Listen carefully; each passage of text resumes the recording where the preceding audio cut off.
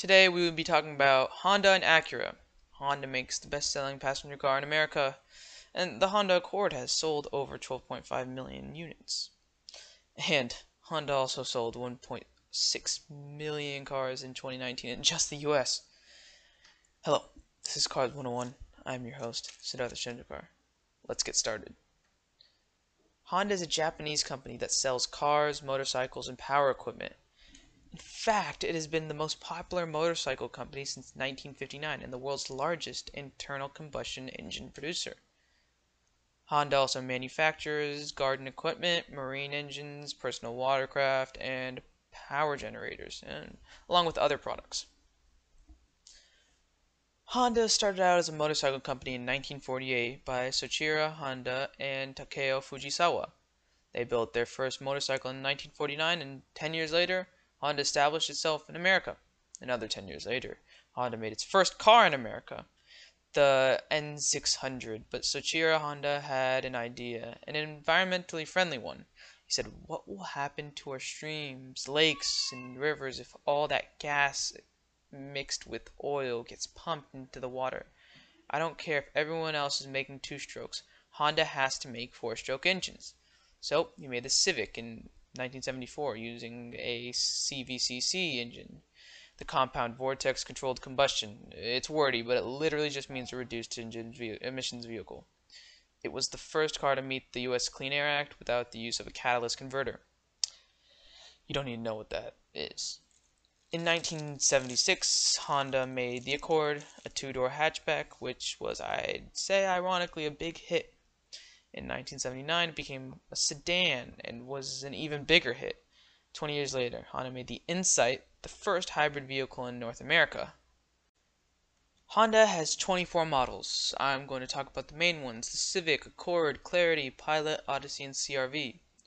Honda uses a transmission called the CVT. The CVT is a type of automatic transmission that can change seamlessly through a continuous range of effective gear ratios. A CVT can use maximum engine power from a small engine, giving drivers quicker acceleration, and they also produce fewer emissions. The Civic has a lot of history. It comes in many different bodies: sedan, hatchback, and coupe. Honda sold 325,650 Civics in 2019, which is quite a lot if you ask me. The Civic starts at $20,650. It is a decently performing car and is very reliable. The Civic has a performance option of the SI or the Type R. Those have an increased performance and, of course, cost way more. You can get the car in a turbocharged 1.5 liter inline 4 or a 2 liter inline 4. An I4 or inline 4 is an arrangement where the cylinders are in the shape of an I. The Civic comes with lane keep assist, automatic braking, and road departure mitigation. Lane keep assist helps you stay in your lane.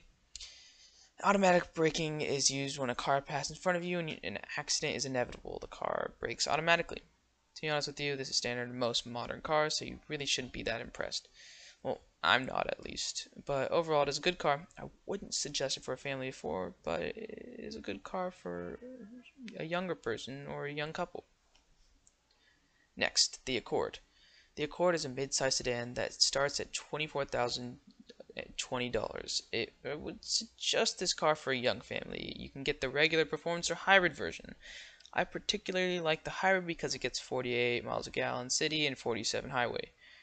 Quick note: most cars have a lower MPG in the city than the highway, because how many times you stop and go, and on the way, in the highway, it's smooth speed and not as much accelerating and decelerating. Hybrid batteries are charged as you brake or decelerate, so of course there's going to be a higher city than highway. The Accord has every driver assistance feature as is on the Civic, and it has also traffic sign recognition, which can tell you what traffic signs are ahead. It is a very spacious car, and it is one of the best cars in its class. I mean, I'd compare it to the Toyota Camry. Of course, the Accord is better than the Camry, but that discussion will come up in a few albums.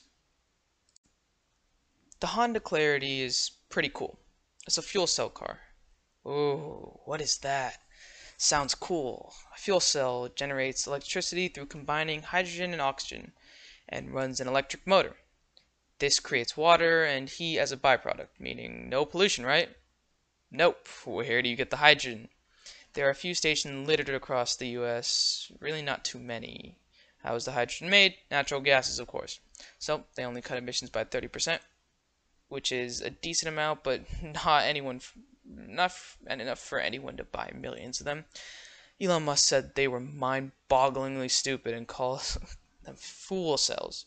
But if they can be made without any emissions at all, Tesla could be done for. It only takes about 5 minutes to charge up. The Clarity has a 360-mile range with a fuel source just starting for cars. That's pretty impressive. They aren't in high production today, and not many people know about the technology. So a bunch of hydrogen stations is not economically wise. So you won't be allowed to go on any major road trips. Another trim of the Clarity is a plug-in hybrid. Again, what's that? It is a car that has an engine and an electric motor, but you have to plug in and charge the motor. The motor goes until it runs out of battery, then turns to the engine on gasoline power. The Clarity is only 48 miles battery only. It does take a fairly long time to charge if you have low voltage, about 12 hours. High voltage takes a little over 2 hours. The Honda Clarity plug-in hybrid starts at $34,355, whereas the Clarity fuel cell is available for lease only and is only in California. Strange, if it did have a cost, it would be close to $60,000. Well, why California? Because California actually has a bunch of hydrogen fuel stations, and most states and countries don't. Overall, I don't find the Clarity that great. It's like an Accord, same size and features, but you can't go on any major road trips with it. I would much rather get an Accord. The Honda Pilot is a 7-seat SUV with all the technological features as the Accord.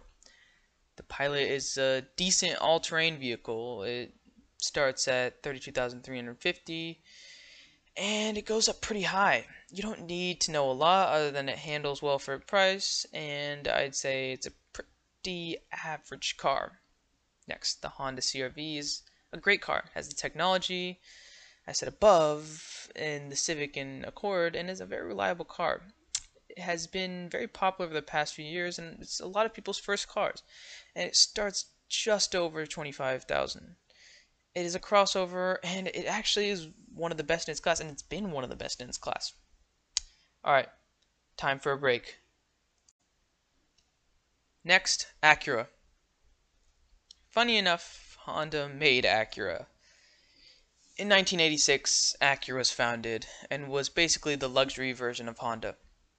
Acura's flagship model was the Legend, and actually inspired Toyota and Nissan to launch their own luxury brands, Lexus and Infiniti. The Legend was a luxury midsize sedan which also came in a coupe that drove very well and was fairly luxurious. It's quite interesting. In 1990, Acura launched the NSX, a mid-engined high-performing sports car. It stands for New Sports Experimental. I bet you didn't know that. It was the first all-aluminum production car, and it competed fairly well with European exotics. Acura added some performance boosts in the Legend, and in early 2000s launched the MDX. The MDX is the reliable luxury SUV we know today. The MDX starts at $44,500 and is a 2.0-liter turbo V6. It is a luxury 3-row SUV and also has fantastic handling. Acura's super handling all-wheel drive. But this kind of stuff is kind of gimmicky. If a car company says something that you completely don't understand, it's just like all this super handling. Don't get tricked. Every car company has something like that, something special about them. If you want to, you can ask me if it really is special. Most cars it's not special, just it's how their drive is. Literally the same technology as Honda, such as collision mitigation, braking system, adaptive cruise control, and road departure mitigation system. Nice. Now, the NSX. It starts at $157,500. It has 573 horsepower and a twin turbocharged 3.5-liter V6, which also has an electric motor that powers the rear wheels. It is assisted by two more electric motors that individually power each front wheel for better agility. So basically, it's three electric motors plus a twin turbo V6. Twin turbo literally means two turbochargers. Pretty, pretty, pretty, pretty cool. You can go 0 to 60 in a mere 3 seconds and has a top speed of 191 miles an hour. I would definitely take this car to the track. I mean, like, it's such a fun car to drive and very agile. This car, it gives you an adrenaline surge. I mean, lots of people dismiss it because it isn't a big name like Porsche or Audi. More people buy the BMW i8 than this car. I mean, about 5 times more. I always think that's kind of stupid. That discussion will also come up in a few albums.